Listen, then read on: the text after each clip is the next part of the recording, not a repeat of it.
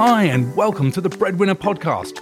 I'm Niels Brian Lowe, and each episode I talk to a guest about how they're maximizing value from investments in technology like Salesforce and NetSuite. Yep, I know, a podcast about CRM and accounting software integration sounds dreadful. But Breadwinner is out talking to customers, to partners, and to technical folks every day about this stuff. Breadwinner are constantly amazed by the business value that's being unleashed in this space. So, we've recorded some of those conversations to share here. Full disclosure, this podcast is brought to you by Breadwinner, who provide products that integrate Salesforce with ERP platforms, accounting systems, and payment providers. But the purpose of this podcast isn't to sell products. If you'd like to know more, head over to breadwinner.com. Otherwise, do just join us for today's conversation. I'm delighted to be joined today by Josh Meiri, CTO of AppWrap in San Francisco and leader of the San Francisco Bay Area and Silicon Valley NetSuite user group for many years. Welcome to the podcast, Josh. Thank you. Great to be here. Tell us a little bit about AppWrap and the work you do with NetSuite customers. Sure. So AppWrap is a boutique consulting firm specializing in NetSuite implementation and support. We also provide some accounting services and helping companies prep for their IPO. So accounting, technical, functional, NetSuite help.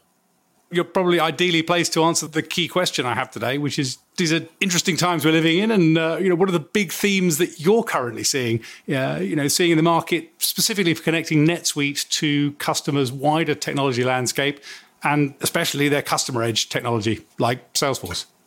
Here in Silicon Valley, what we tend to see is that primarily people using NetSuite, I would say the bulk of them use Salesforce.com as well. So by far, they almost come in pairs, right? If you're using Salesforce in Silicon Valley, you're using NetSuite. If you're using NetSuite in Silicon Valley, you're using Salesforce. So absolutely one of the most popular integrations is Salesforce.com to NetSuite, right? And then there's the obvious objects or elements that are going to be integrated, which would be customers and sales orders.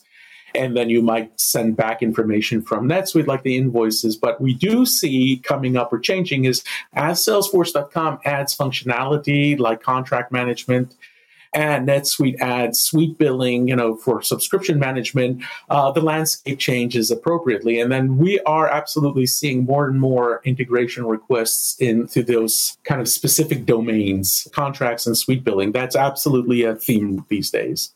Are you seeing that the wider market conditions having an impact on this space? I mean, clearly customers have spent a lot of money. These are the crown jewels of their estate with their CRM technology and their ERP, as you say, quite often Salesforce and NetSuite. These are big, expensive, high-quality technology platforms, and we're living in more and more troubled times. Are you seeing changes in how people want to use this? Are they trying to sweat the asset more? Are they trying to get more out of one side of the stack? Are they trying to integrate more? Is this having... So it's all about bang for buck, right? Now, obviously, and people's time is critical.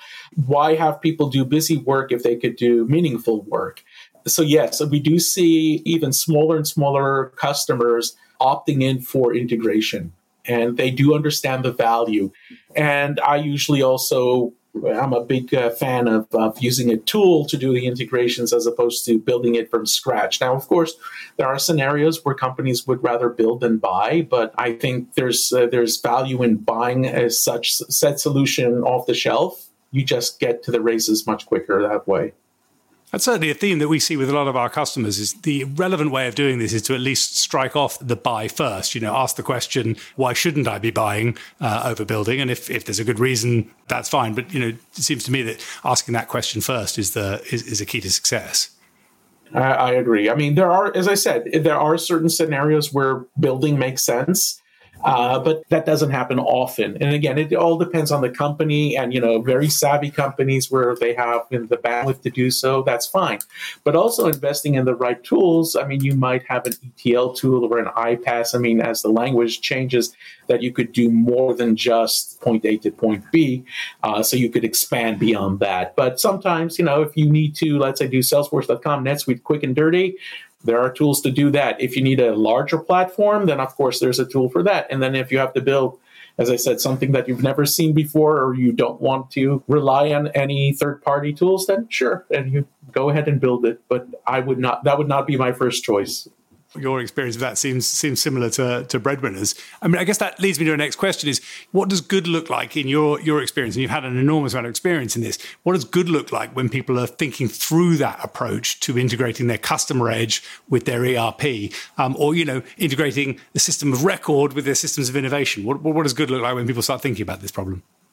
So in my opinion, good is about flexibility and the idea that you can respond to changing demands. And especially, if you think about Salesforce.com and salespeople go to market, right, it changes almost yearly, at least probably from sales kickoff to sales kickoff, it will change. So then how quickly can you respond to that? Now, and again, if we're talking about NetSuite, ancillary systems that might connect, today you're adding an AR system, tomorrow you're adding a purchasing system, right? You just want to be able to basically integrate with those systems as well. The waterfall approach, in a way, it's like if I can knock out Salesforce.com, NetSuite, get 90% of the integration done the way I want it, why not? You have more time now to focus on other things that are not addressed by quick and dirty tools.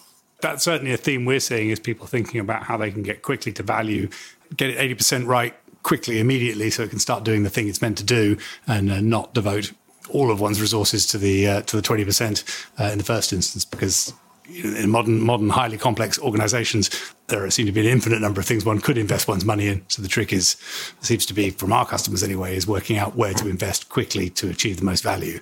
Is that a theme you're seeing? Yes, absolutely. Yeah. And I mean, you've had a lot of experience in this market. The other side of the coin is, what are the pitfalls? What are the things that, in your experience, people should try and avoid when they're trying to connect their customer edge and their ERP? It's almost like a double-edged sword, right?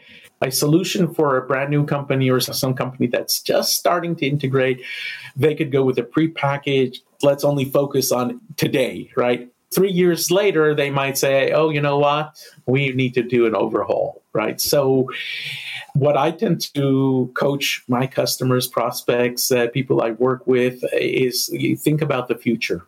And again, it's a theme of that flexibility. It's like, think about the future. Today, this solution is fine. 3 years from now, is it the right one? Now, some people might say, I don't know. I don't care. I need to solve a problem now. Go for it, right? But as long as you know that you might need to readdress this.